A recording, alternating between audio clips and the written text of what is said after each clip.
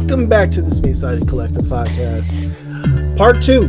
Hopefully, me and Christian can get through this without Electric Boogaloo, without Discord fucking us. Well, this time, right? Last episode, I was recording off of a spotty connection from a distance away. Since last recording and now, I now have gigabit Ethernet in my house. I'm good. I just realized my wire was wrapped around my microphone, so I apologize if you heard any rustling. There you go. Wrestling. And on my end, I just have to worry about the wind fucking the internet. You may also hear ice cubes occasionally, and that's totally has fine. nothing to do with anything. Don't worry about it. And as always, you can listen to this podcast on Spotify, SoundCloud, and Apple Podcasts. Remember, rate, subscribe, rate us. You know, because if you actually do that, then people who have money will actually come and give us money so we can, do merch or, do better at, ads and shit so you can actually listen to this podcast, It actually helps us. You help us help you. Just, let us know how we're doing, how we can improve, how we can, I don't know. I lost it halfway through that sentence. And I was serious in part 1 of this podcast. If we don't make it by the time I turn 42, which will be in about 5 years, this podcast is done. I mean, you heard it first, guys. We just got my best friend's wedding ultimatum here. You got 5 years to make it, or you got 5 years to make it, or you know what? Get off the plane. There you go. Get off the plane. Get off my plane. No, honestly, because the concept of making it in and of itself is interesting because it's okay, well, what do you consider that as? To me, I would in 5 years, I would just like to personally know that we have a consistent audience. And as long as we're outputting consistently, I honestly think as long as there is people who want to listen and are consistently listening, I think that's personally enough for me. Well, for me, if we don't get no money, I will be resorting to doing this. Yo, Desi, you gonna jump in, my boy? You gonna jump in? You gonna throw your rod into the ring? Let me lose 300 pounds and I'll throw my rod in the ring. There you go. Either that, or you could be the homie that's feeding the dude the donut. You know what I'm talking about? I'm down the clown. I need money. I will wear a t-shirt that says, I need money. I'm here on Pornhub because of that. Anyhow. We can start an OnlyFans. Nobody want to see this on OnlyFans. You know what? I cannot say that. There's some freaky ass people out there. There's somebody for everybody, and the internet exists and is large. I had someone who looked at what I posted on Instagram. A friend was like, "Really? You went from artist talks to this?" I was like, one, no one wants to do a podcast who is an artist, and if they do, it's their own thing. I don't mind. Mm-hmm. 3, I like doing podcasts. It's therapeutic. Everyone should do a podcast. And 4, a topic about interdimensional orgasm does seem kind of interesting on a science fiction level. Yeah, exactly. If you nut in the 5th dimension, do you launch yourself backwards? So, I mean, science! Just think about it. Science. But we're not hearing about that. We're talking about, this whole episode is going to be about D&D, which we technically haven't done since February. Oh my god. Is this episode going to be the D&D episode? Yeah. So, damn. So we're more likely Jason took a dab and passed out, so they could skip out the emotional damage. I think we'll have some impromptu side commentary probably from the sidelines. Oh yeah, because I definitely had some emotional damage this past Sunday. And the majority of it's my fault. 100% my fault. Oh, again, okay. Here's the thing. Blame is relative. Here's the thing. If what I said didn't come out my mouth, That whole situation went that way it went. So what he's talking about is there was a situation in last session during her game where Maxon was having a conversation with his wife, and they were having a discussion over what course of action to take, whether they should tail behind and learn information on an individual, or go with the rest of the party and go shopping. And Maxon, would you like to say in your words what you said? It's still bad. It's not sugarcoating. I was like, if we do this right, bad. It wasn't bad. It Still, was like here's the thing. I had the way you said it. It was about the way you said it. Yeah, and when it came out my mouth, the Ironside, and I didn't cue up the clip for it. That fucking 1980s Ironside from fucking Kill Bill. The cone of vision went straight to Oz's face. Yeah. The look of this motherfucker on their face. The only reason why the cone went wider, you slid back a little bit from your chair because you know full well I'm going to get the verbiage of me saying, if you want to do this right. Yeah, because you were like, if you want to do this, it's like, which way should we do this? Well, if you want to do this right, and I immediately was just like, oh god. That's when the vision went the Makoto vision went wide because you started moving. I think everyone at the table that night collectively slid back in their chairs, whether physically or mentally. Just imagine Star Wars klaxons going off and we're all just running to get to battle stations. Yep. Yep. That's a good way to put it. I was like, and here's the thing. It was the left side of the brain was like, oh no. The right side of the brain was like, you said what you said. You said it was at that moment Maxon knew. You don't fucked up. But in retrospect, it still ended up working out though. Yeah. I think in my notes, I think I actually put he done fucked up. Yeah. It worked out though. You guys learned some new information. Oh right. Benny wasn't here for that.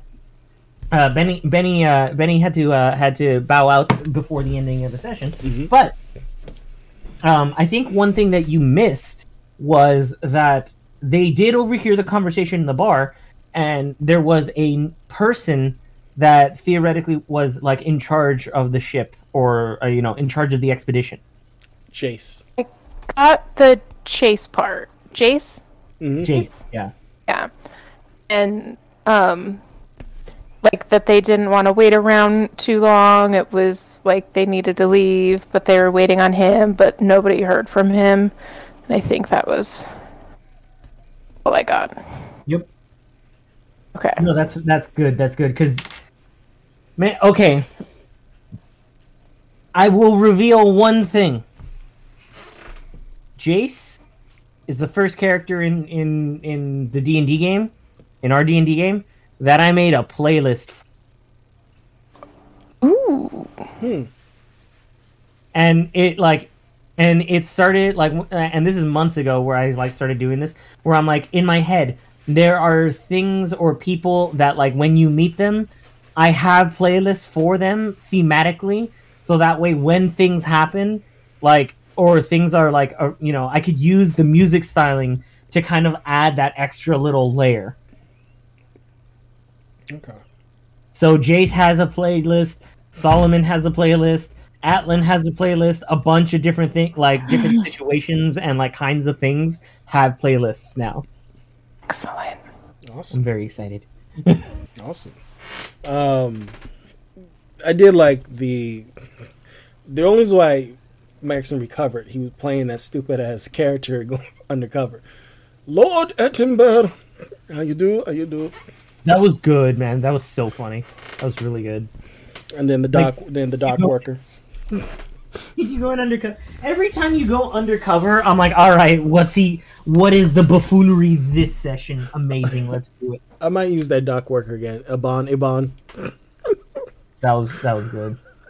and and then you guys had a whole. I missed some undercover shenanigans. Yeah, we got back to the dock, back to the Antibon ship.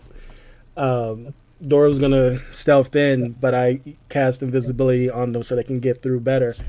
And I just posed as to be the decoy as a dock worker called Iban.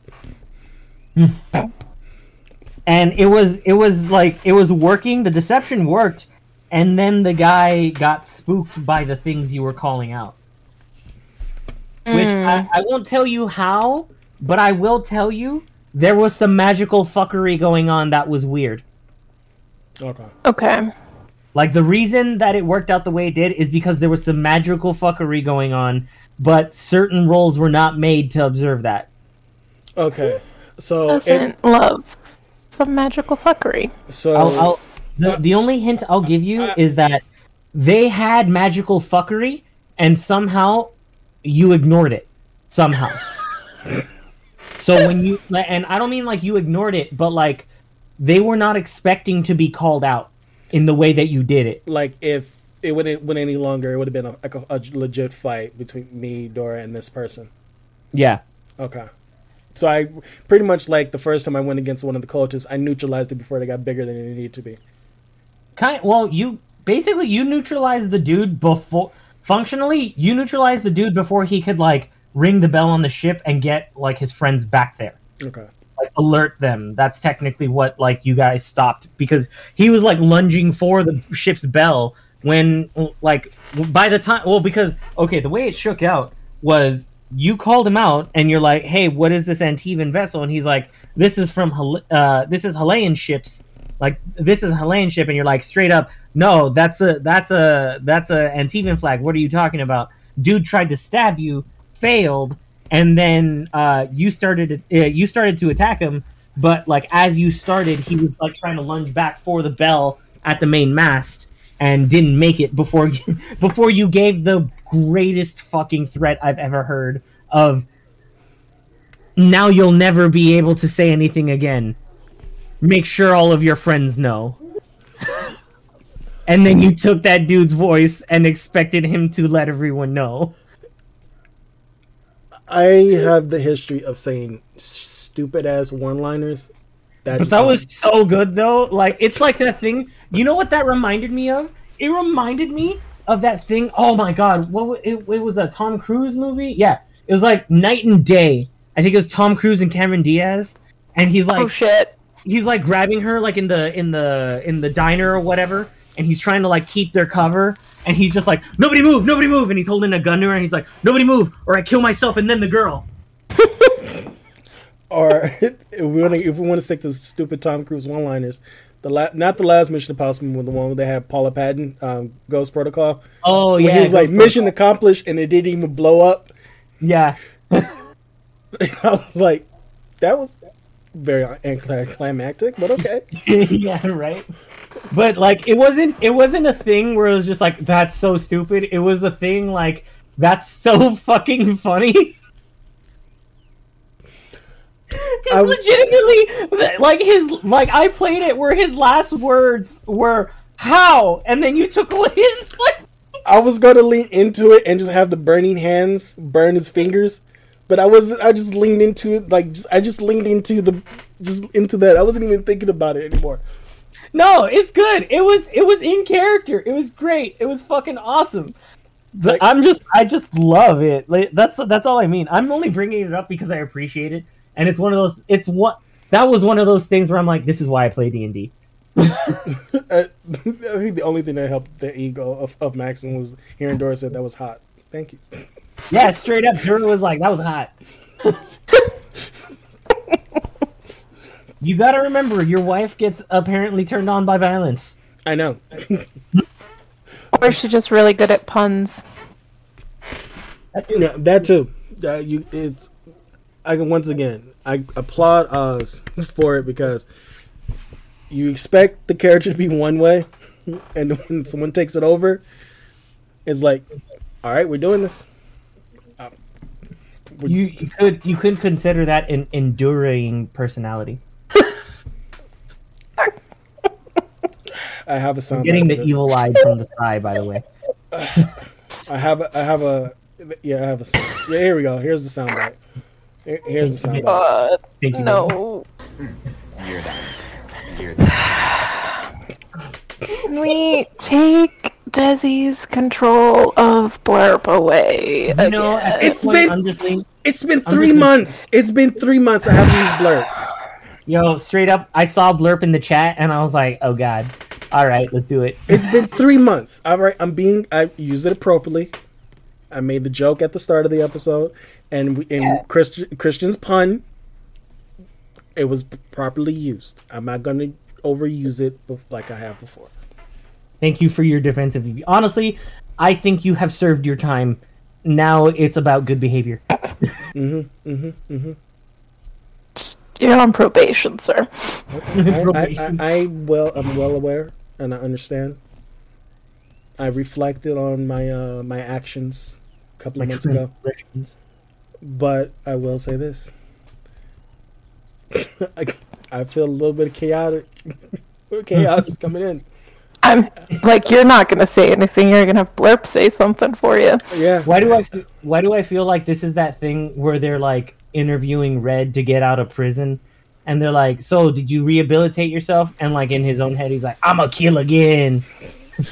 Here's the thing. I love when that was like his like biggest like I just don't give a fuck, and he just says like the truth, and he's like, I don't care if you let me go or not, and then they're like, okay, cool, and then they release him, and I'm like, Yeah.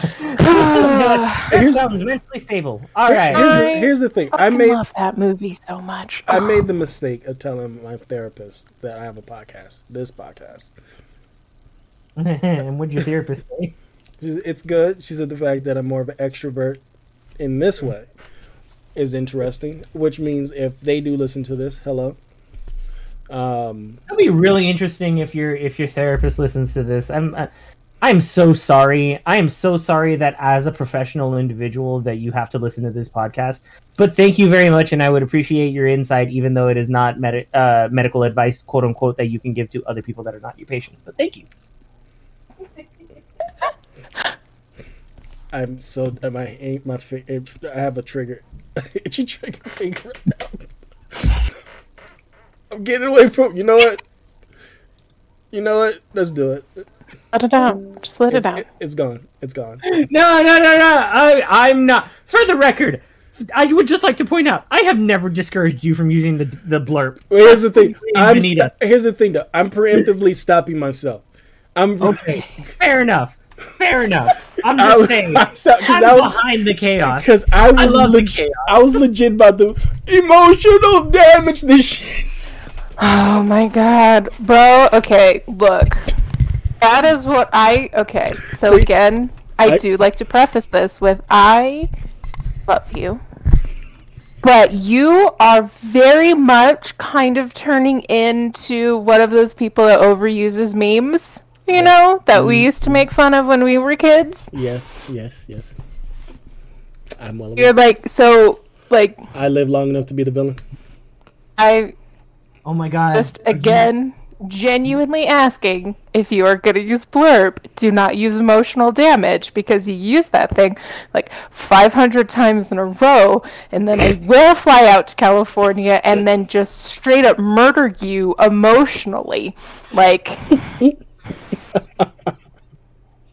and I have sent you something, so I know you have my address. So right. Just... Yeah, I'd pick up Benita from the airport. Oh, okay. We're gonna be some fighting motherfuckers then. We're gonna show up like fucking Shaun of the Dead with like a cricket bat. Yo, from I have samurai swords in here. We're gonna be fighting. Like, we're gonna be. Y'all gonna step up to me like y'all Cloud and hold up. All I have to do is sweep the leg, Johnny. Oh, we're going for the low blow for the knees. Oh! What? I see how it is. Low blow. What? Okay. I'm gonna be Sephiroth for you, motherfuckers. Bring it on! I got a bigger bat now. You're gonna be like, where the fuck does one winged angel soundtrack just pop up out of nowhere? My God. How many bats do you have, bro? I have my grandma's Dodger bat. I will beat ass.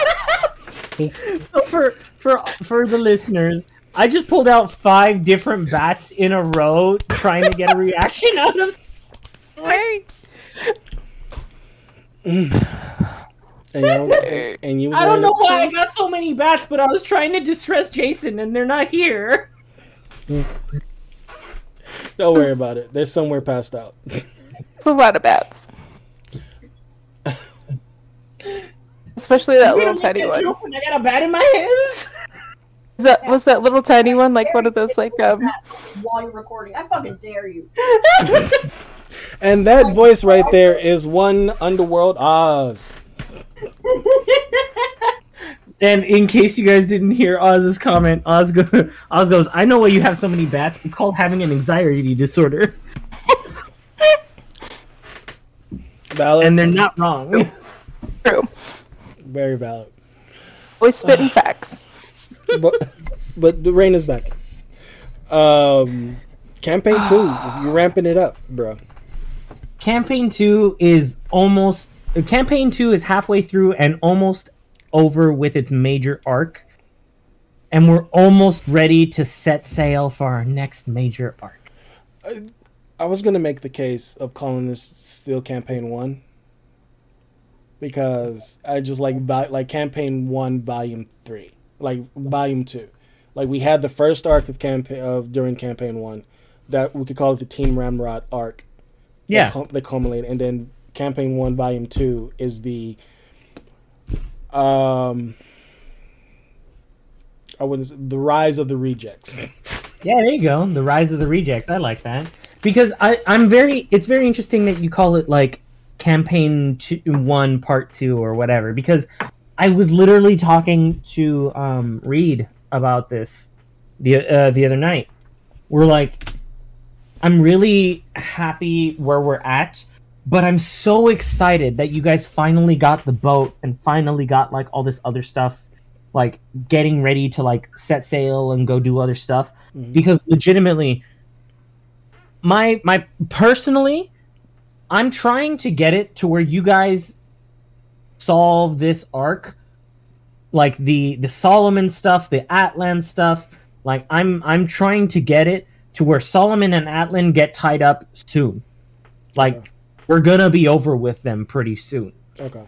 And it's not one of those things of just like, okay, it's just gonna end. I mean, like, I want that conclusion to happen, because one of the other, like, important things about the whole idea of you guys getting the boat and being able to do, like, other stuff is that, like you said, this is not technically Campaign 2. As much as I want it to be and what we call it as Campaign 2, it's not, because it's still built off of the back of the like enemies and events that happened in Campaign 1 that never technically got to get finished, because it was a different crew. It was Team Ramrod. It was different people.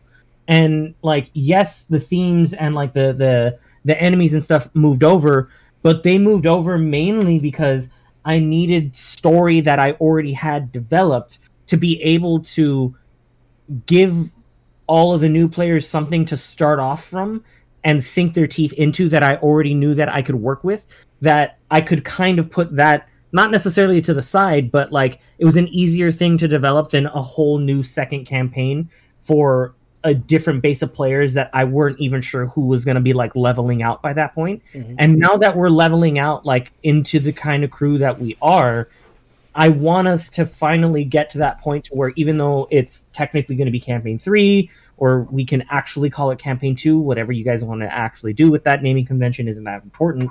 But the idea of giving you, because you and I were talking about this the other day too, like the difference between Campaign 1 Part 1 and Campaign 1 Part 2 is that Campaign 1 was a lot of like, hey, we're like getting into hijinks and like learning to do stuff and like kind of learning about each other, and just things are happening, but we're having fun with it. Whereas Campaign 2 is a lot more like we're still having the weird crazy stuff happen, but there's a lot more in swing and a lot more at stake. And that's definitely because it is built off of the like major events of what already happened, which changed the tone.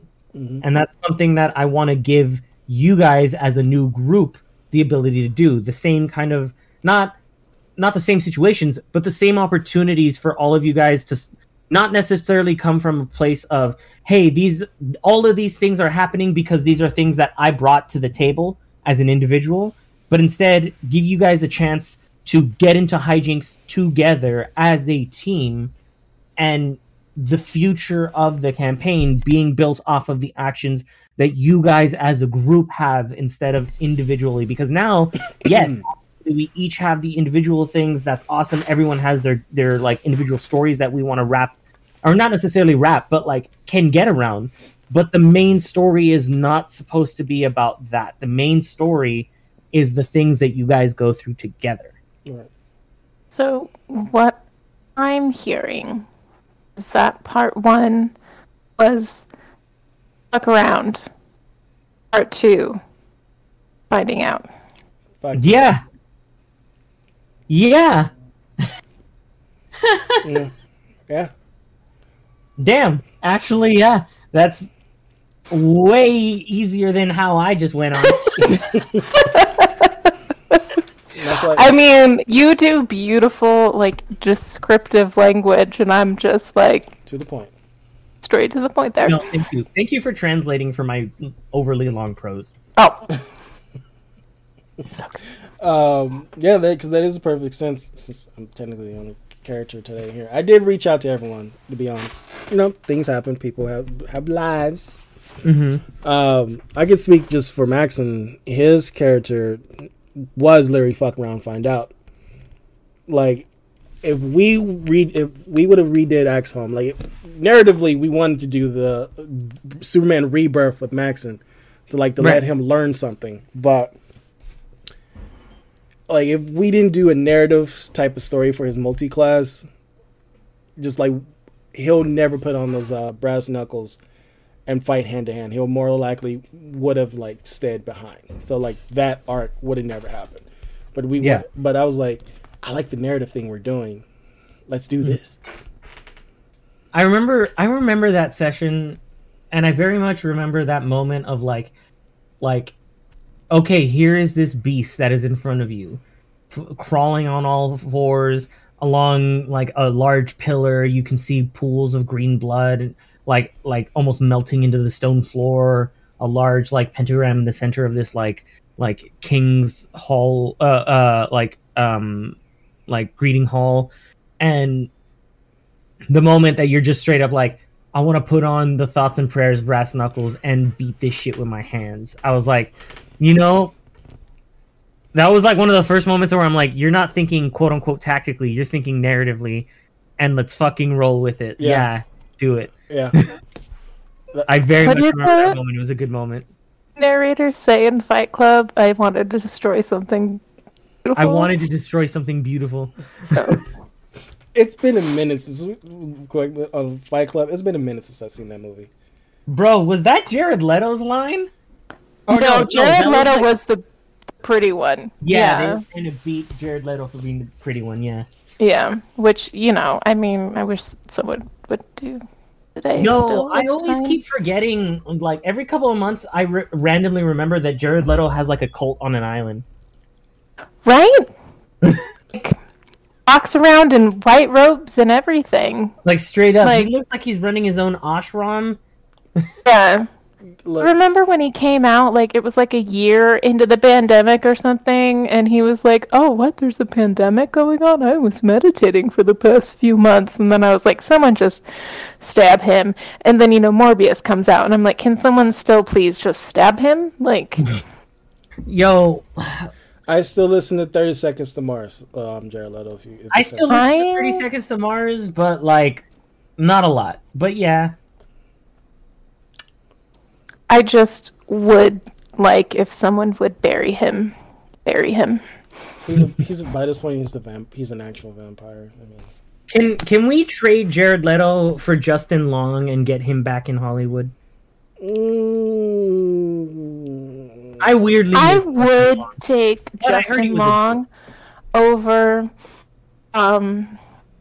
Jared Leto, because I have a feeling Jared Leto or Justin Long wouldn't pretend to still be like disabled even during breaks to go to the bathroom, that the director then has to do a compromise. So instead of his bathroom breaks taking 45 minutes, he just has someone else on the crew wheelchair Jared Leto over to the bathroom so that he can get his business done more quickly because he refuses to unmethod. And this is you why will. I agree with Mads Mikkelsen.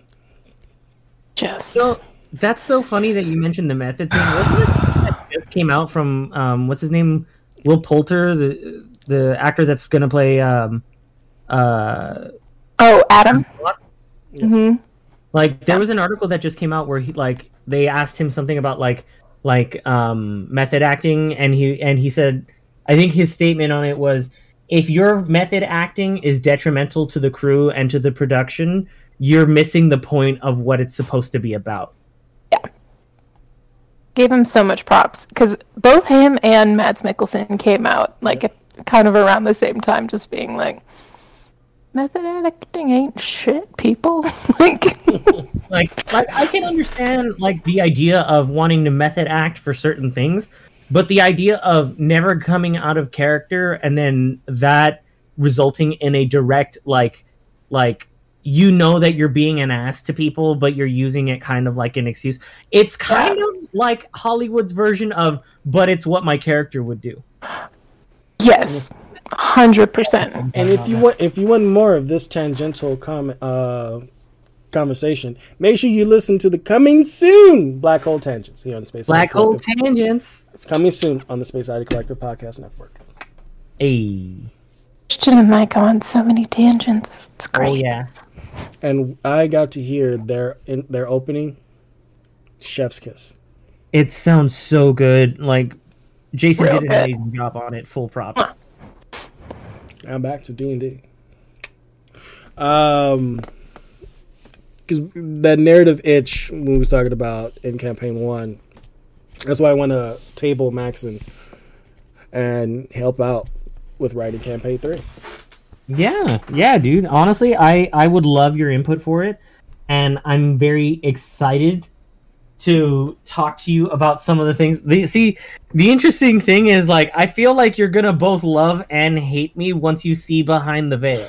You know what I mean? But here's the thing, though. If it's anything related to, have to include Maxon, okay, you can definitely, no, I'm not telling you that. Oh, no. That's not what I mean. I mean, when you... No, that's what I'm saying. That's what I'm asking for.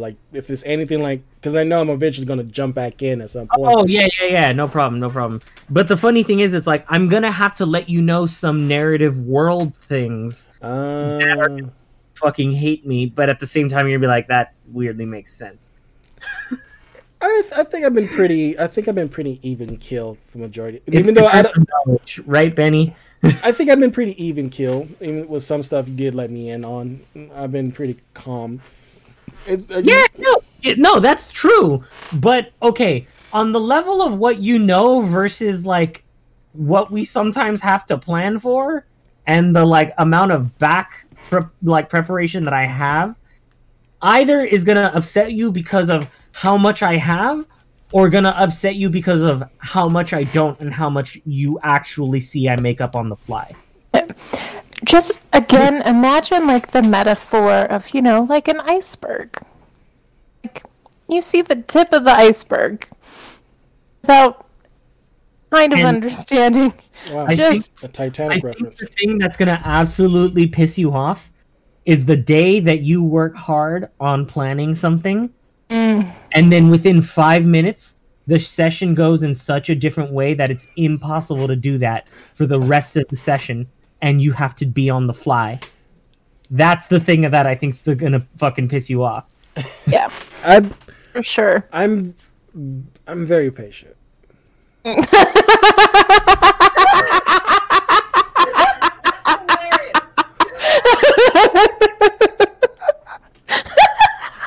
I'm not laughing at you. I'm laughing at their reactions. I'm letting you. I know. I heard. Over the laughter, I heard Oz. I heard that. patient my ass. I love you, Desi. I really do. No, y'all gotta really give me I the would benefit. describe you as a lot of things. Unfortunately, patient is not one of them, man.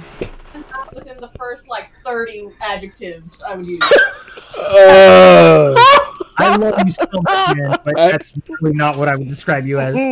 Why does this feel like deja vu all over again? I don't know. This legit feels like. I'm just like deja vu. saying this. You might, could notate this little asterisk. Definitely something you can bring up to your therapist, for sure. No, the therapist actually agree with you about my sarcasm being the default language for myself. No, sarcasm is a massive coping mechanism. It works. Hold on, watch. You want me to do magic real quick? That's wonderful. Y'all are so lucky I don't have blurred on right now. I pulled out a finger out of nowhere, like a pointer finger. I'm giving you a little finger that you cannot see right now. I feel like we need to start having, phrases out of context through it each episode. So Phrasing? we can be like, ooh, our current phrase out of context for this episode is I pulled a finger out of nowhere. I pulled a finger out of nowhere, y'all. Phrasing. Archer, I miss you. Phrasing. Yo, I miss Archer as a show. I think it has 2 more seasons before it's done. Because I know Jennifer. Yeah, I stopped watching it. I miss it. It's gonna be hard going into the new season knowing that Jennifer Walters, who passed away last year. Yeah, that's too bad. And the amount of animation she has done, I have not realized it. Yeah, she's been in the voice acting industry for a while now. Because I think she was in what DC animated feature. I was like, wait a minute, that's her? Like, holy shit. But it's called acting. Voice actors, hardest workers in show business. Voice actors. Yes. Yo. Anyways, we were on a roll with your patience there. See, Desi? I was very So, patient. I think you're gonna love DMing. I really do think you're gonna love it. But those are the tiny things that I think you're gonna have to just learn it as it's happening, man. Those are one of those things that it's take it as it comes, because there's something many of the stuff we had planned. Something that I learned very early on, and when I say very early on, I mean session 3. Very early on, I learned you can plan as much as you think you can, but it doesn't mean anything if the players don't do it. And I know that was my fault. Oh no, it's not your fault or anything. But because it's not a fault of anybody. It is the reality of how it's played. Because what I realized when I first started DMing you guys was you can't predict the players. You can set things up, and that should be the job. You set things up and you make the stories work. You put all the backstory into what you can use, but it's you're kind of building tools for yourself.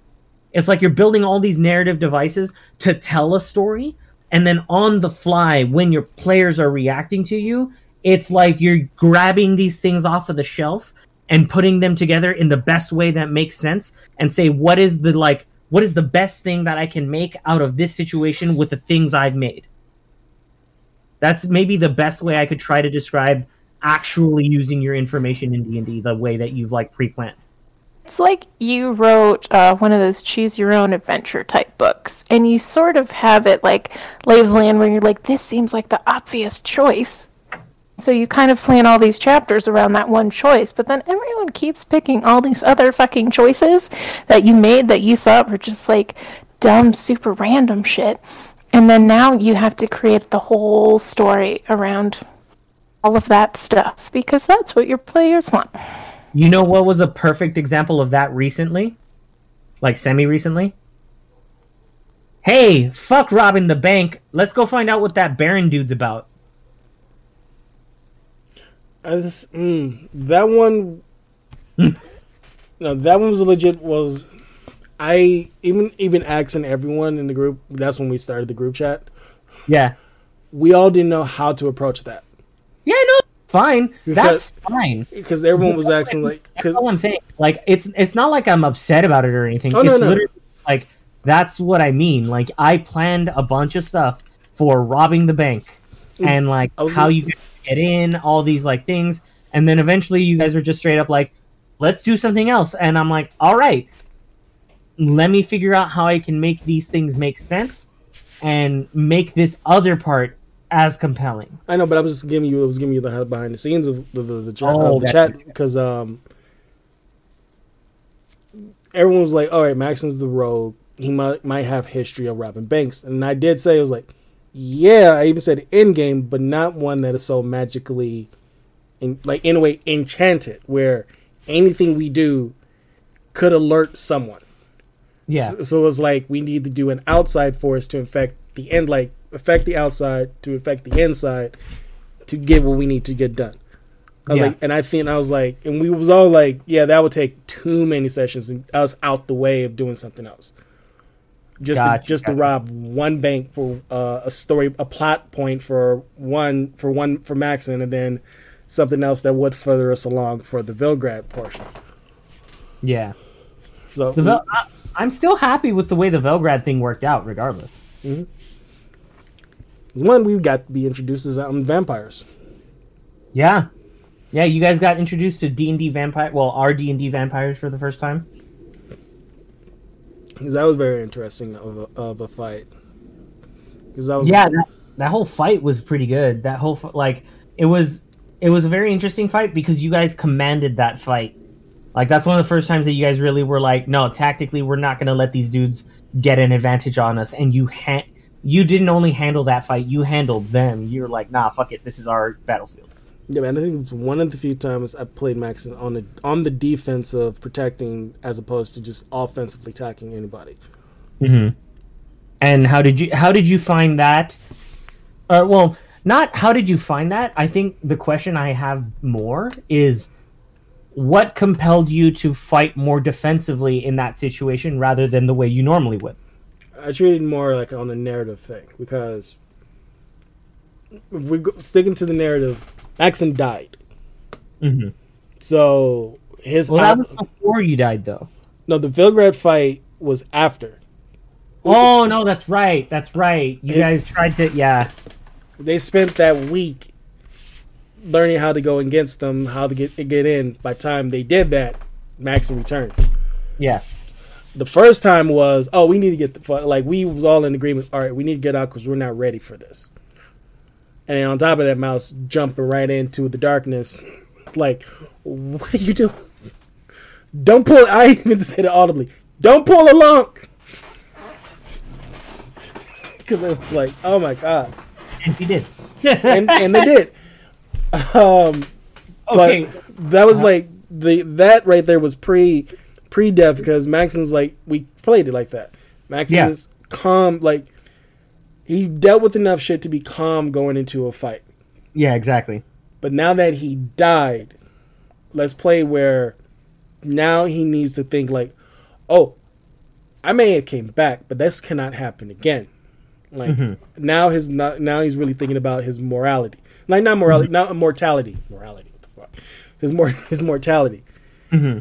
And you have in situations where he's now narratively he sees Dora afraid because the dragon, which Dora has never encountered before. Yeah, hearing Ilaria being afraid, Ilaria has been vocal about not wanting to be in situations that they've been in, but literally hearing it, and then Maxon's like, oh fuck, I've died again. I don't want to die again. Yo, I legitimately had to try my fucking hardest to not break during the session with the Aboleth when Ilaria was straight up like, I haven't hit my dad yet, I don't want to die, and I could see real fear in Jason's face, and I was that shit was fucking funny. And technically, I broke my own rule because we was going to wait until doing that whole Nocturne Maxon shit. So I was like, fuck it, let's do it here because it'll give Maxon a little bit of a power boost. Yeah. And it did, but I wasn't expecting what Mouse was about to do. Yeah, no, it was the situation. Here's the thing. I didn't know how you guys were going to survive. But it was I'm so happy with the way that it worked out because not only did it turn out naturally narrative in a way that I couldn't have planned it, it was that moment in the story where like you guys were pushed up to a wall. You guys were like, it was do or die. And those of you that did the things that were like, you made choices as actual characters and people that were like playing this game and were like, this is something that I've been trying to hold on to for something important. And I didn't think I'd have to use it now, but for the love of God, I do it now or there's no other moment. Mm-hmm. And it was like that actual narrative like thing. Like I couldn't have planned that. That's exactly what I mean. Like those are the moments I really do live for in this game because I could not have planned anything you guys were doing. I was like, I'm putting a challenge in front of you guys and I'm trusting that you guys will find a way. And I'm praying that you do because I don't want to fucking TPK you guys. But I do have to put those challenges in front of you because that's like part of it. And that's one of the reasons why I was like, I'm now starting to lean more into the defensive than straight up being offensive. Mm-hmm. Like, I can still do good damage with being just if I sneak around and like, which I have been saying, not even on the podcast, I have been reading my character sheet, online player's handbook on like things that the rogues should be doing, or in case what I should be doing as a rogue. Yeah. But I'm not letting that, like what people say, dictate how I'm playing, but I'm still keeping it how I like to play it, but also stick to what we're doing narratively. Treating it like this is like an actualized, realized story, which is basically what it is. Yeah. Desi, could you imagine this is where we'd be like 2 years ago when we were just like sitting on the bench talking about this stuff, like after recording at the college, and we just be like, man, we want to play D&D. Like, is your friend gonna run that game for us? That'd be awesome. Well, Mauricio. Who would have thought? Yeah, who would have thought? Not me. Not me. Yeah. Look at this. Look where we are now. 2.5 years later. Look where we are. Yeah, because we were just like trying to the base, just like the bare minimum, like we was trying to like plan this all out. Yeah. Like I remember directly saying, I want to be a rogue again, but in a D&D setting of a rogue, not Dragon Agent it, which I have been doing all in campaign 1, and we're going to be rebooting Maxon at some point. I think no matter how you play it, you are a quintessential rogue, man.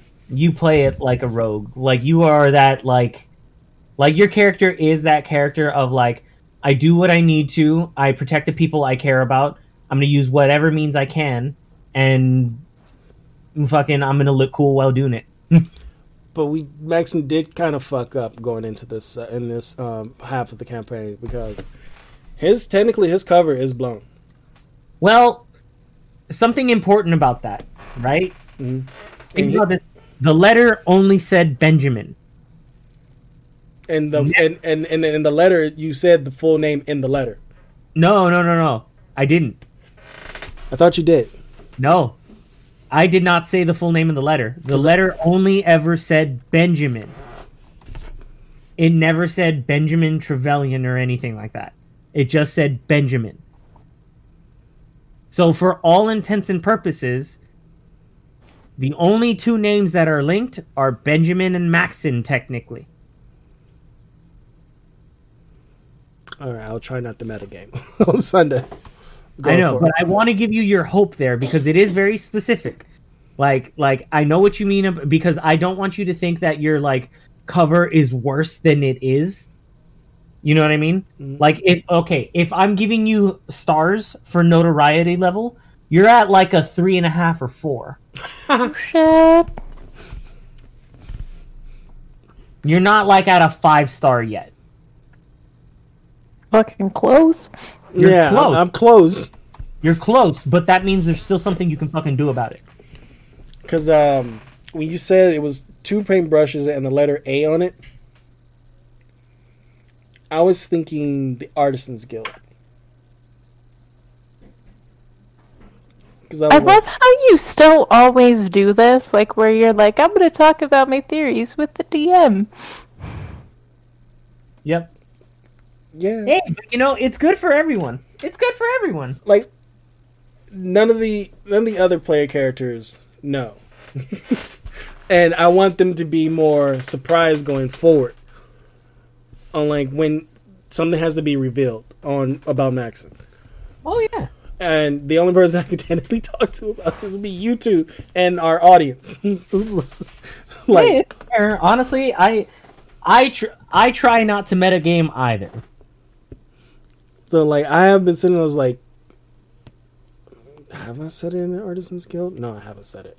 And technically only 3 people, if we include the Nightingale, Dora, Caldora, and Alaria, only 4 people knows Maxon's real name.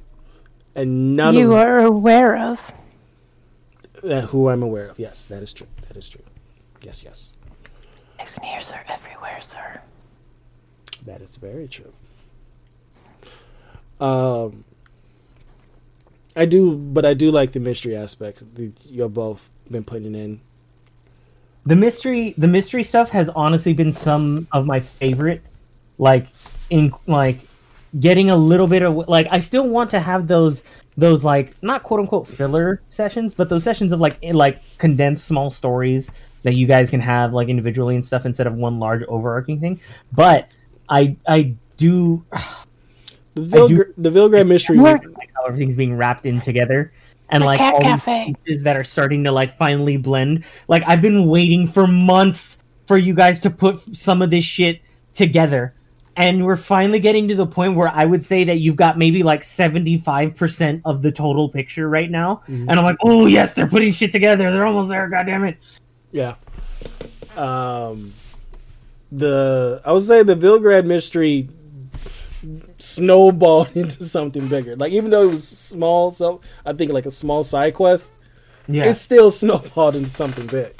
Yeah, it did. And like the Velgrad mystery, like, well, wait, are you talking about like how Velgrad was connected, or like just in general, like the mystery of finding things out about Velgrad in the house? The things about learning about Velgrad, like even though Maxon technically met him in campaign 1, having that like, all right, I know this is an individual. I don't know how much is this individual, like how involved or like how evil this motherfucker is until we get to learning. I keep forgetting the person who hired us.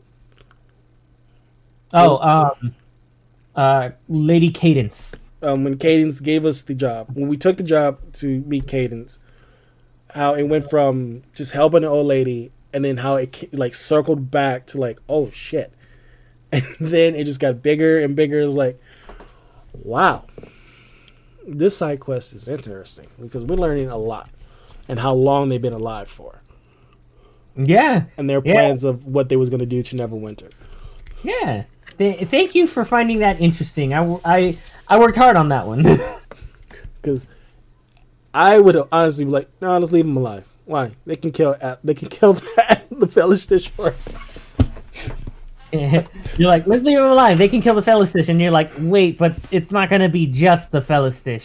Yeah, that's the one time I didn't come in with the idea. I was like, I'm just gonna keep this to myself. Now you heard the idea I originally had. Yeah, one of my favorite lines they said was, well, I guess it was before you guys went back to the place when you first went to the house. Just playing the vampire lady, and like everyone else walks into the room, and I'm just like, more courses for dinner. Oh, that was so good. Okay, Benny, the look of terror in Finley's face because like for the audience, what we did was one of the players went into a room, and the door shut behind them, and the rest of the players were separated from them. So what I did was have Benny and I drag that one player into a private call while the rest of the people were quote unquote outside the door trying to figure out how to get in. And the sheer look in Finley's face of fear as I described to her what that room was like when she walked in and there was like an inverted evil dinner party happening on the ceiling, like with like a chandelier of blood that is flowing in reverse of gravity, and like all like it was a whole thing. It was a whole ass thing, like vampires on the ceiling kind of a thing. And then Benny just being like Benny playing one of the vampires being like, oh well, we have more courses for dinner. Like that kind of like just it was great. I keep trying to convince myself I'm not sadistic. However, it's just so funny because then especially like when you're just describing that the vampires walking down the hallway and everyone's just like fuck this, and then they just run. And yeah, like the vampires walking down the hallway and then the floor starting to fill up with a little bit of blood and everyone being like, fuck that, we're getting out of this fucking place. And in my head, knowing that all that was like major illusion plus darkness and everyone failing on their wisdom checks. But That's all that was. But also you started doing the giving Max a heart attack at the moment. Oh, that was because, yeah, like your heart rate was up and stuff. And that was, your heart rate was up. And on top of that, you were in a place under the influence of Impuja as well. Yep. It was related, like, of a site. And the curse was flaring up even more. The curse was flaring up even more. So you started rolling your constitution checks. And when you failed, like, 3 of them in a row, that's what it was. I kept having you roll them, and then when you eventually rolled 3, then it was like, okay, that's when it's happening. I rolled 3 or I rolled 4 because I remember the first one I passed, barely the passed. first one was fine. It was the last 2 that took me out. It's because the way that I worked it was I was treating them like death saving throws. Okay. So I had you roll your 20s, but I also had you add your con modifier to it, so that way you could have that. But the thing is, the first one you made, the second one you failed, and the third one you critically failed. Yeah. And that gave you 2 strikes instead of 1. Yeah, the nat 1 took me out. Exactly. But, you know, it's not all doom and gloom and horror and terror we put everybody through. We also give them... And we got the cat cafe. Yeah. Wonderful cat cafes. Cat cafe. Desi left because he was like, I don't want any part of this. Desi and he was like, missed I'm out. not a fan of cats at all. What are these creatures? He missed out on all the fun. On the narrative part on that one, Maxon is plane shift so much that he's tired of being plane shifted. Yo, you know, that's fair. That's honestly fair considering what you've been through.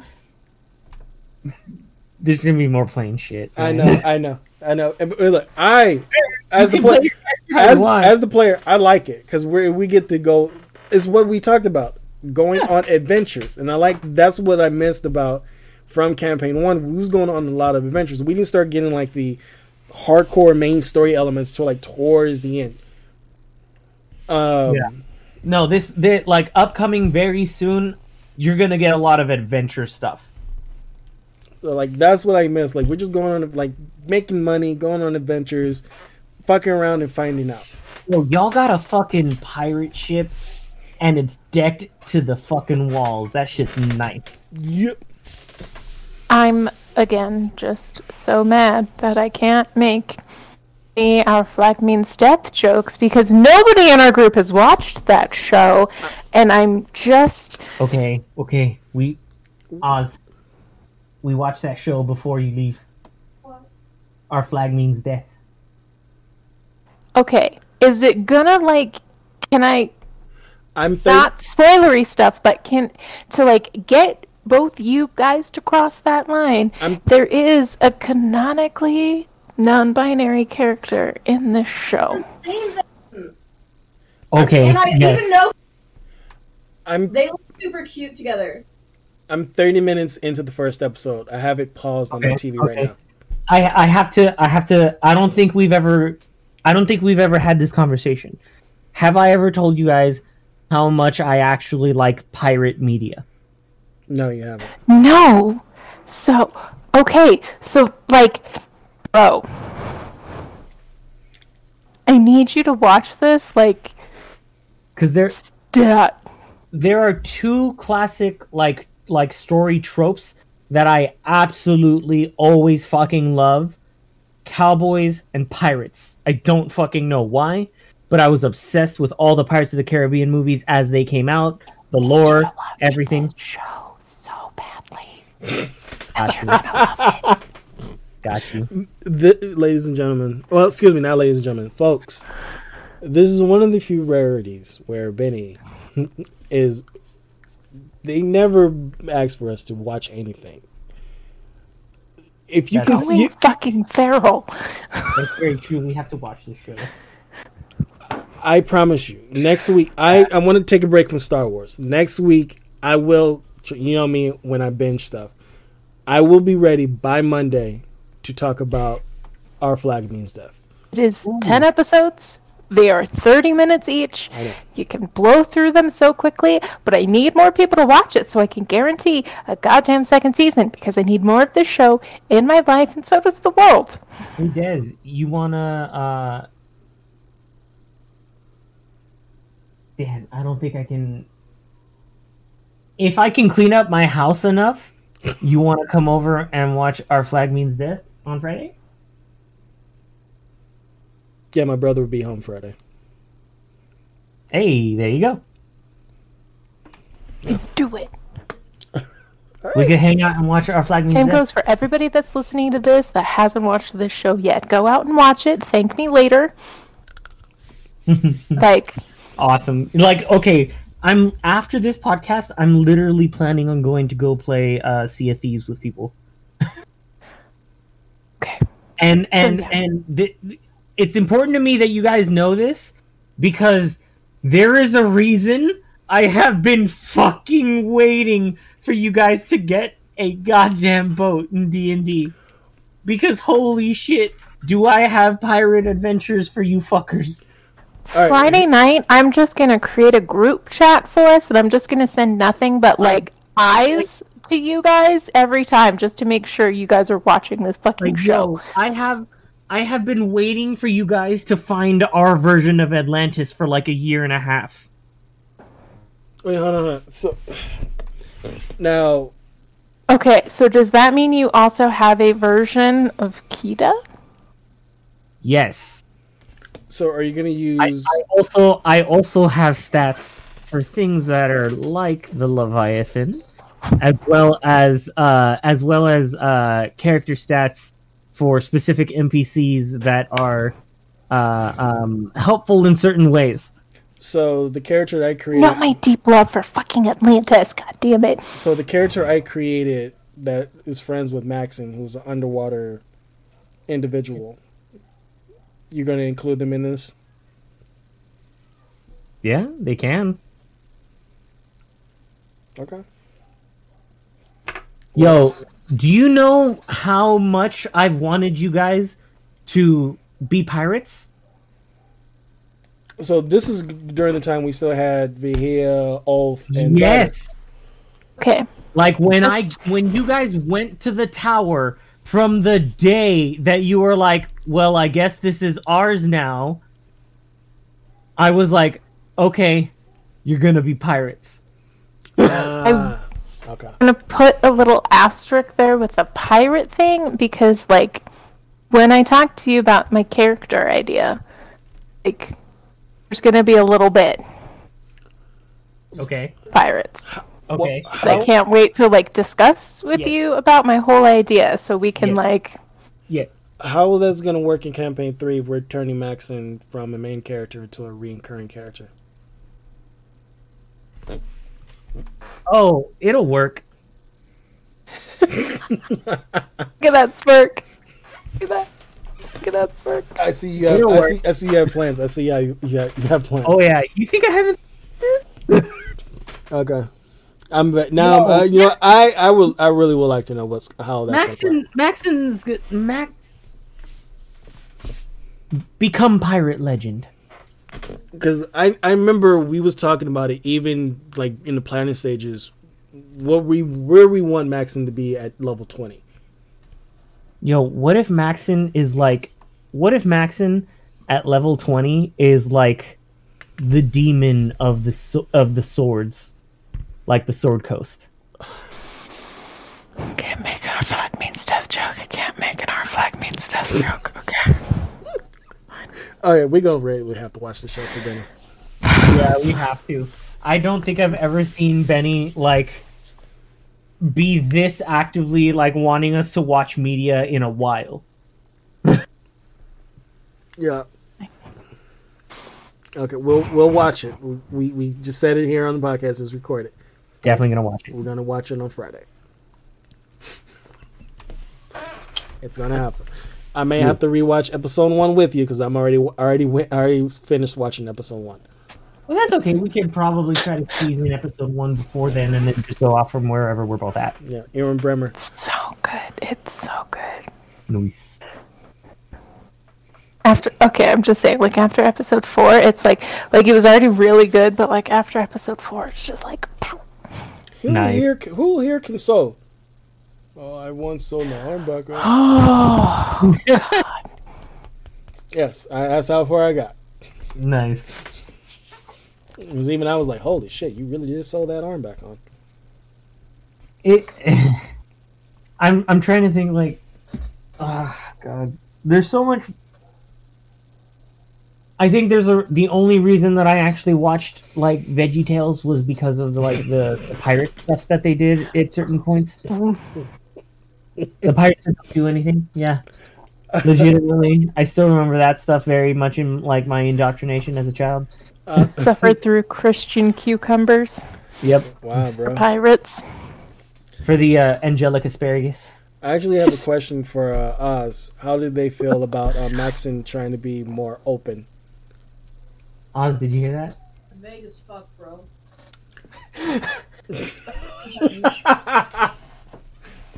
Him actually trying to like talk about like him dying and resurrecting and him like really like is. Oh, like the you moment. gave talking about the moment between Maxon and Dura, like with through the tree I am, you could literally feel like the impact of like the conversation. Is that what you're talking about? Yeah, like how they feel like this is where Maxon's going with now, like What you think of? like his fear is being like they can feel it. The official answer is yeah, of course. Want you to be more open with your character, you idiot. I am the DM's accomplice that is literally a narrative tool. That's why I'm not a character. My purpose being here is for character development. Not as a person who's playing the NPC, as the person who's like they're actually watching it. Jesus! We're not in the game! You don't have to be sarcastic with me. Yes. Again. I love that you're telling them to not be sarcastic. I love you, but I also think I hate this myself today. need I hate myself today. for others' opinion of yourself is something you can also bring up in therapy. I'll bring it up in therapy. Yo, It's growing, it's a painful yet wonderful process, therapy, I would go to and I'm therapy. very proud of you for being in it. I would go to therapy, but recently I found that torturing my friends through D&D scenarios is like cathartic enough. I don't need to know what therapy is. There's only so much that will work, though, bro. Right. Like that whole like pushing it down, not focusing on it, and just ignoring it with your other passions. It's Is only it gonna work ignoring for so or long. channeling? That, I think, is for you to decide, but I also think you already know that answer. Yeah, I do. There's a reason Atman's a dick. Yeah, where the fuck that come from, bro?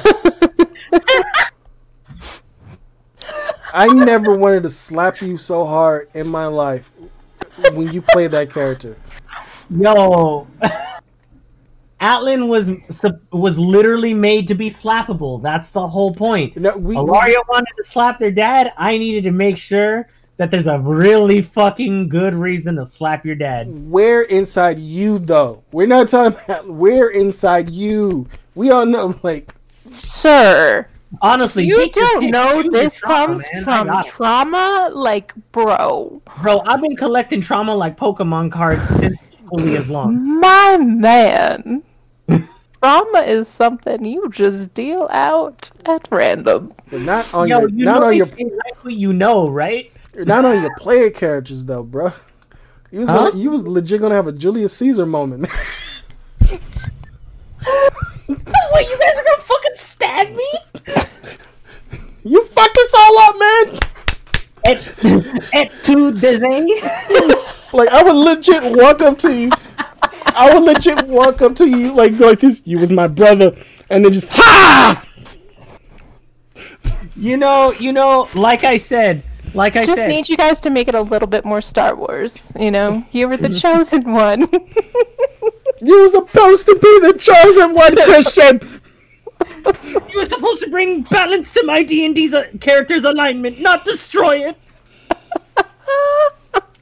Not to make Alaria cry.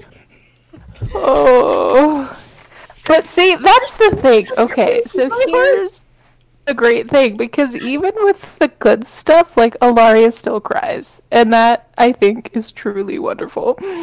Yo, I felt so bad for Alaria, where it was like there's an owl at your window. Ah, it's from your brother. I know. I was like, what the it's just it's not like the owl's gonna have laser beam. Like, yo, it's just an owl. Oh. Like, and I love that led on, like, everybody going on a tangent about how owls are the slowest actual, like... Yo, okay. It got brought up.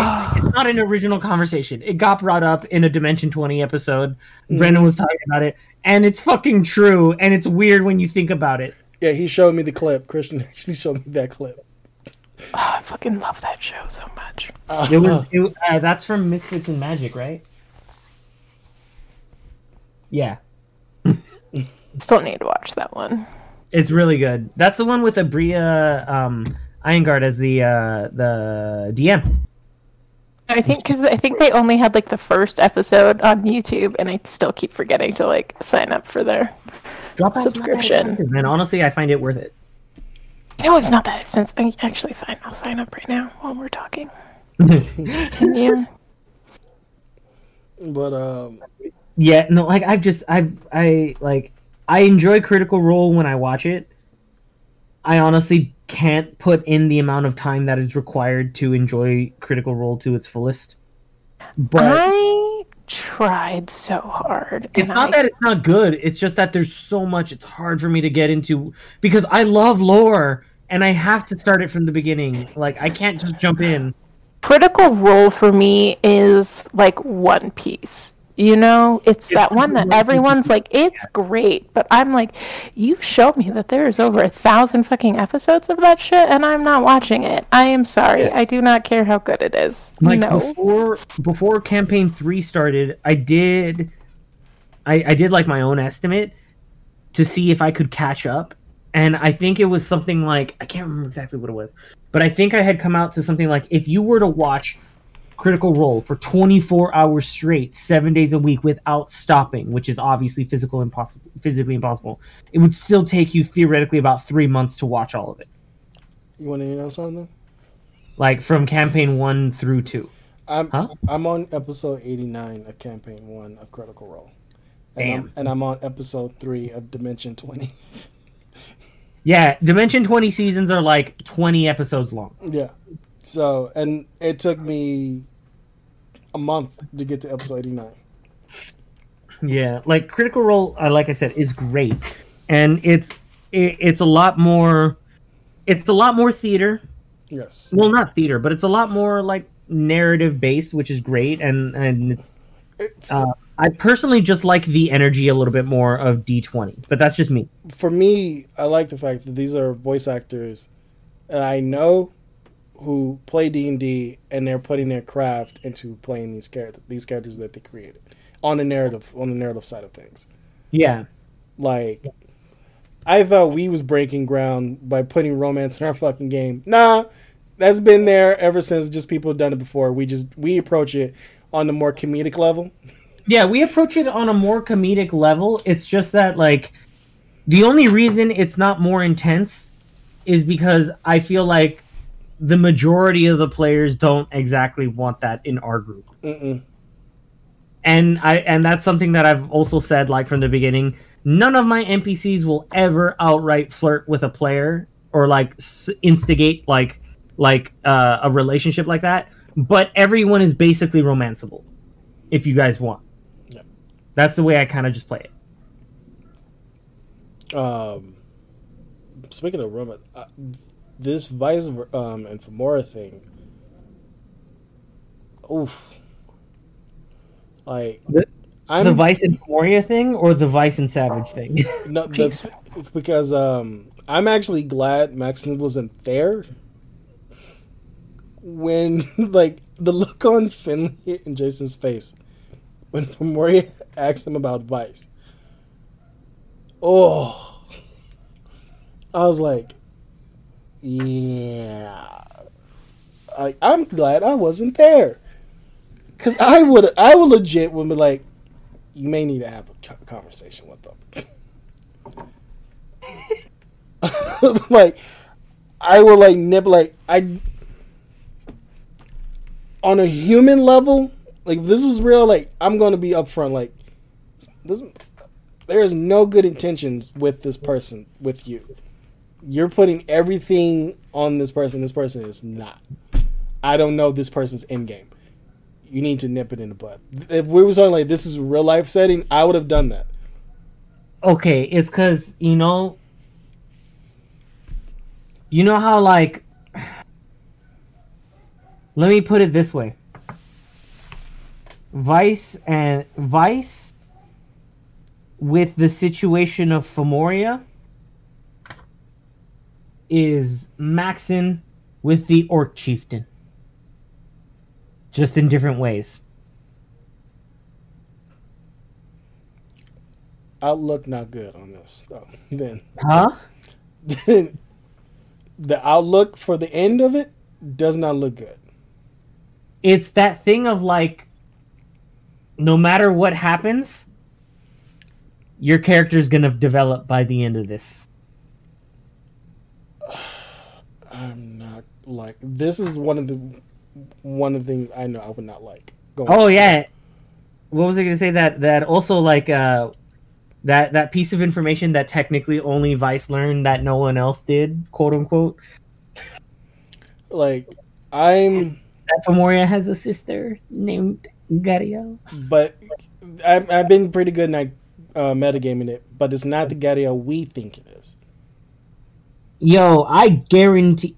Yeah, it's not the Gariel that your characters, quote unquote, think it is. It's like. But then also, when I said Gadiel's name, I saw, I don't know if Reed did it intentionally, but they have the look of, like, you can't see my face, but there's the look of, is he talking about the person that, like, they know? Like, it was that type of look where if you mention someone's name, like, you know their history, but the other person knows that history, but the person who's talking about is not catching that look on their face.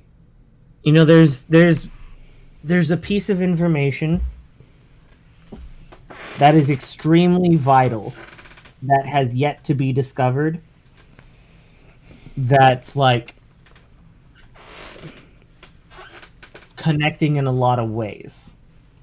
The Nexus event that you... It's not even the Nexus event. I just mean there is one piece of information let's say that concerns Vice, Alaria, Maxon. Yeah. With Femoria? With technically between Femoria and Alaria in some way unknowingly. There is still a piece of information that is fucking vital. That is technically vital, but also super not important. Oh, fuck. I don't know the best way to put that, and I'm sorry I'm being cryptic. No, but that's it's fine. like, oh, okay, hold on. I'm gonna message that to Benny because I haven't told that to Benny. I'm gonna message it to Benny and just see a reaction if you want. Oh, I can't wait. When he, So while they're doing that, in this past campaign, Max and Endor was the dynamic duo that they were before Maxon left. They was able to get through, gain some information, and one of the few times where I rolled horribly in the session, where I rolled horribly, Dora rolled epically. It's a team. The teamwork makes the dream work. That's what it is. The teamwork makes the dream work. right? Think about it for a second, Benny. Think about it for a second. And now they're back. This was your side talk with one Max. I just sent one sentence. Max and Bormov. And I think I broke Benny. Let's see if we can bring Benny back. We rebooted Dora's last name from Baltong to Bormov. Think about it. Think about it. Think, Benny! Think! I don't think Benny saw Invincible. But the memes are... I did. Oh! Did. Thoughts on Like, it? think about what that means. Uh-huh. Yeah, no. I'm thinking How that makes sense. so much. Are we playing 6 Degrees Gadio? So much. So, side note, I did finally watch that Critical Role Fox show. Vox Machina? Thoughts? Yes. Go. And I mean, I do agree. Wars are trash. I can't wait for any of our players to listen to this episode just to hear the weirdness that was just what just happened between Benny and I, and then feel fear. Well, I gave them a side I talk. have like my nervous tick where I'm like sort of just like, you know, like twiddling my thumbs, you know, like tapping my fingers, like it's fine. It's Like fine. clicking this nail clipper. It's all good. It's fine. Just like click my pen. For you audio listeners. Great little cat pen. Yo, For you audio listeners, you hear Benny's pen clicker and me actually tapping my fingernails on my desk. And that's Sai right there. It's fucking love having When that that, word. Benny, can you at least give me your opinion? When that drops, Fucking when that- genius. when that piece of info drops, what do you think is gonna happen? Like interpersonally between all characters. I mean, I feel like a couple of them will probably be like, what the shit? And then one particular character will sort of just also shut down and just kind of like, you know, like robot, like you can just, we'll be able to see it like processing Yeah. there. And then they'll be like, what? Yep. And like maybe their eye might twitch. Yep. And it's so weird too because it's like everyone thinks one thing and then it's so not that, right?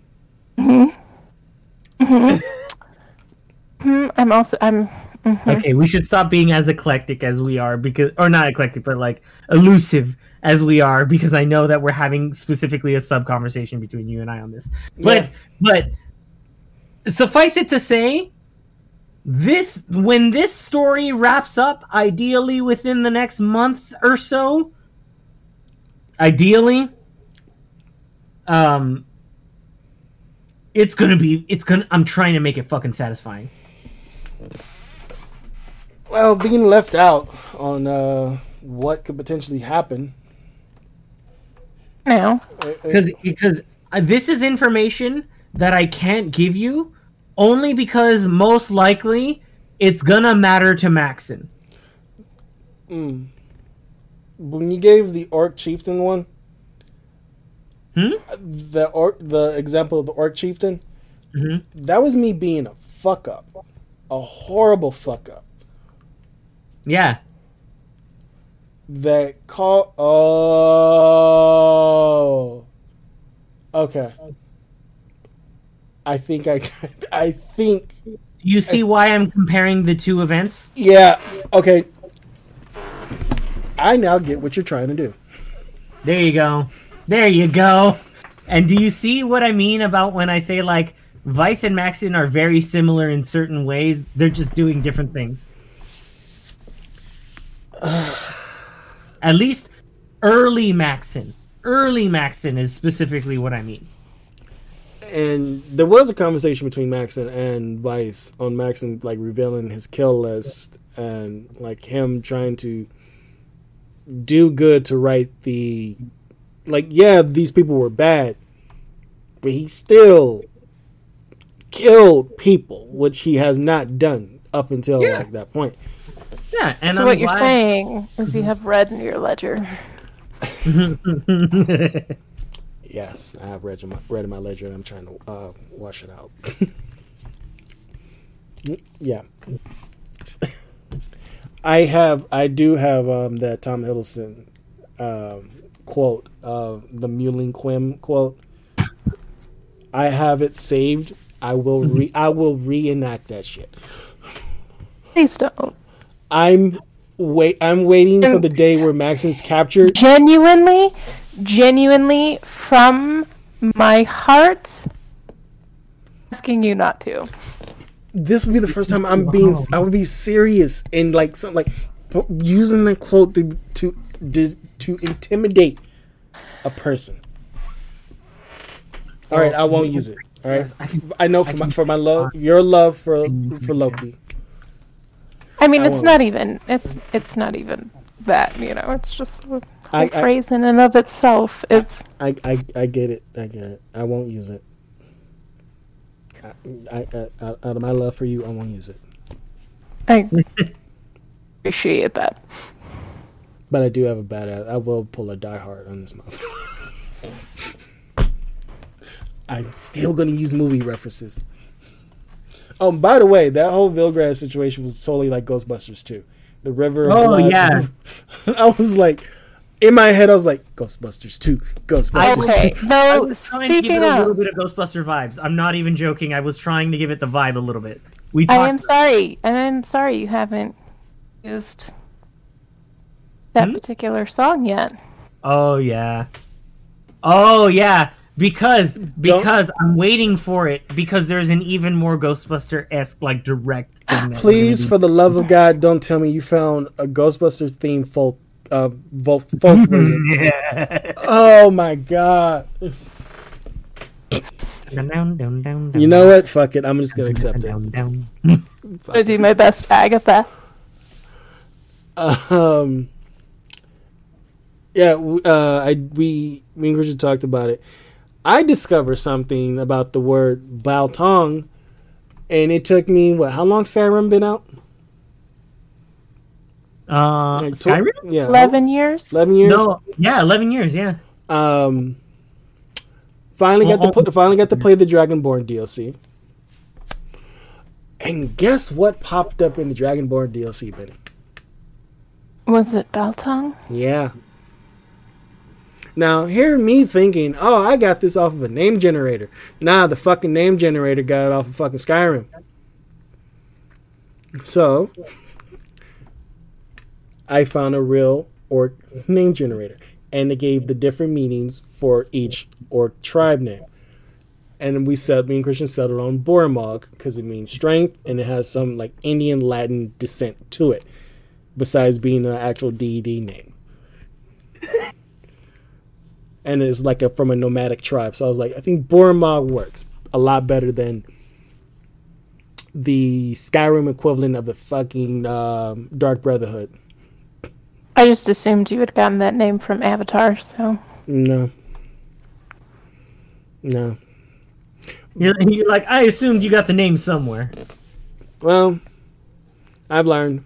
But hey, Game Pass, I do recommend Game Pass, because I would have never bought that fucking DLC. Yo, Game Pass has honestly been fucking great. Like, I've had nothing but, like, I have not regretted getting Game Pass since the beta. Because I was like, What's that one? Is it $60 a year, or? I'm doing the no, it's not by year, it's by month. They don't have a yearly, I don't think. yeah, they don't have a yearly. It's $14. $15 a month. For the ultimate, but that's if you want PC stuff, which is what I use. So yeah, that's the one I'm using. Yeah, I downloaded because of that ultimate. I downloaded Stardew Valley on my PC. And it has my save file on it. So I was like, yay! I'm about to mod the shit out of it. Still need to go back through and restart that game, because I can't even remember if it was Rage Quit or Board Quit, that game. It was one of those. Stardew? Yeah. For me, it became like The Sims 3. It just like the boredom set in. And it also has that like first step of like, I don't explain anything to you and how this works, so it's like fumbling around figuring it out for yourself, and you're just like, look, I'm a well-established gamer that I like stuff explained to me. I like a tutorial level, you know? I love a good tutorial level, so I understand how this fucking game mechanic works. Like, Tutorial levels can be fun as long as they're designed well. I'm like fumbling around trying to figure out shit for myself, and then having to look online for like, how do I fucking use this? How do I do that? And it's just my game recommendation, if you finally get Game Pass, The Gunk. The gunk. Okay. Yes. It has a good blend of holding your hand, but also making you do it on your own. If you haven't played Ori and the Blind Forest yet, you should totally do that, and then have your heart ripped out in the best way possible. Oh yeah, I showed like just the trailer to Oz about Ori and the Blind Forest, and then they hyperfixated and played both games within like a month. Oh, yeah. No, Was it faster? That's how than you do it. it was fast enough. Because I'm being playing conservative because I don't honestly remember, but it totally could have been faster than that. It is was a the lot, proper and way. Actively still dream in Ori gameplay sometimes. Oh, it's so beautiful. Yep, it's so good. Oh my god, have you done Grease? Would like to replay it again. I'm so glad that you enjoyed it that much. I really Should do. also, if you haven't, Grease? Playing it. Grease? Grease? G-R-I-S. I heard of that. So good. Like, beautiful, gorgeous game. Like, just, again, very heartfelt. Like, oh, my feelings.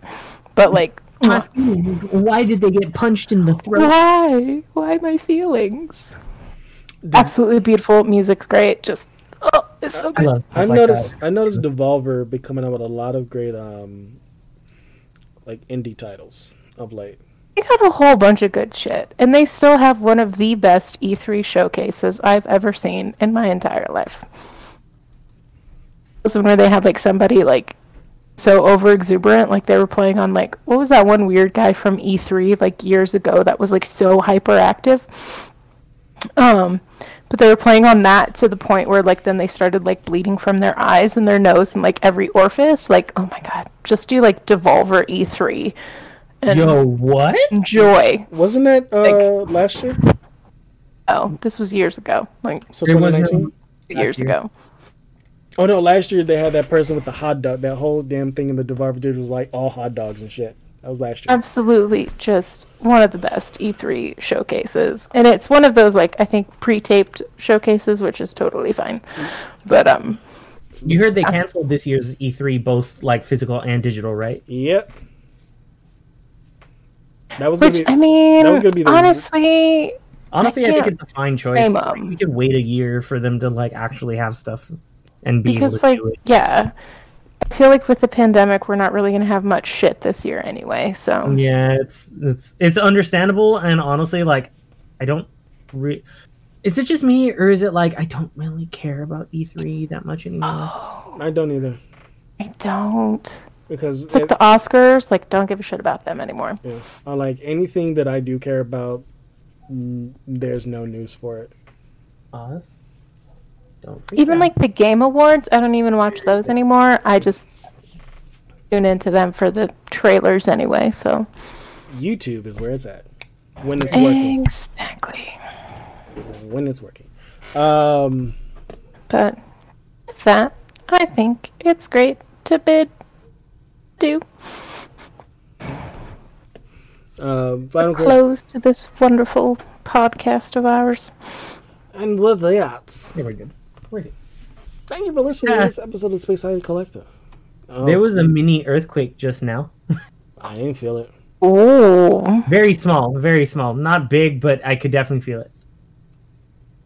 Oh, well. is it weird to miss earthquakes? Because I kind of miss them. A little bit. You know what I don't? You know what I wish I could get away from? Being in the middle of using the restroom and then an earthquake happens. I can see for a man how that would be annoying. Like, just in general, like I remember, like, a friend told me, like, during one of our, like, last larger ones, I was like, yeah, man, like, I was, like, at home and this and that. He's like, dude, I was in the shower. Like, I've never even thought about that. Like, imagine being in the shower while an earthquake. No. We had a good exit for the podcast and everything.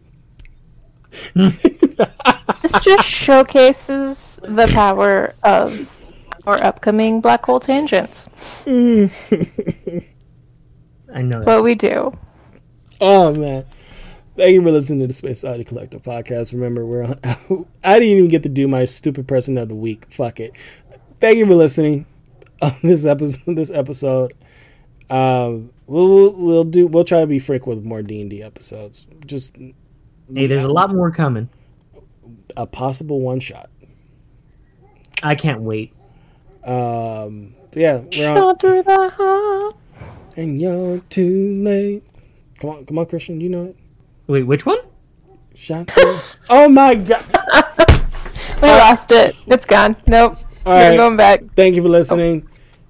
Okay. You give love a bad name. Moment gone.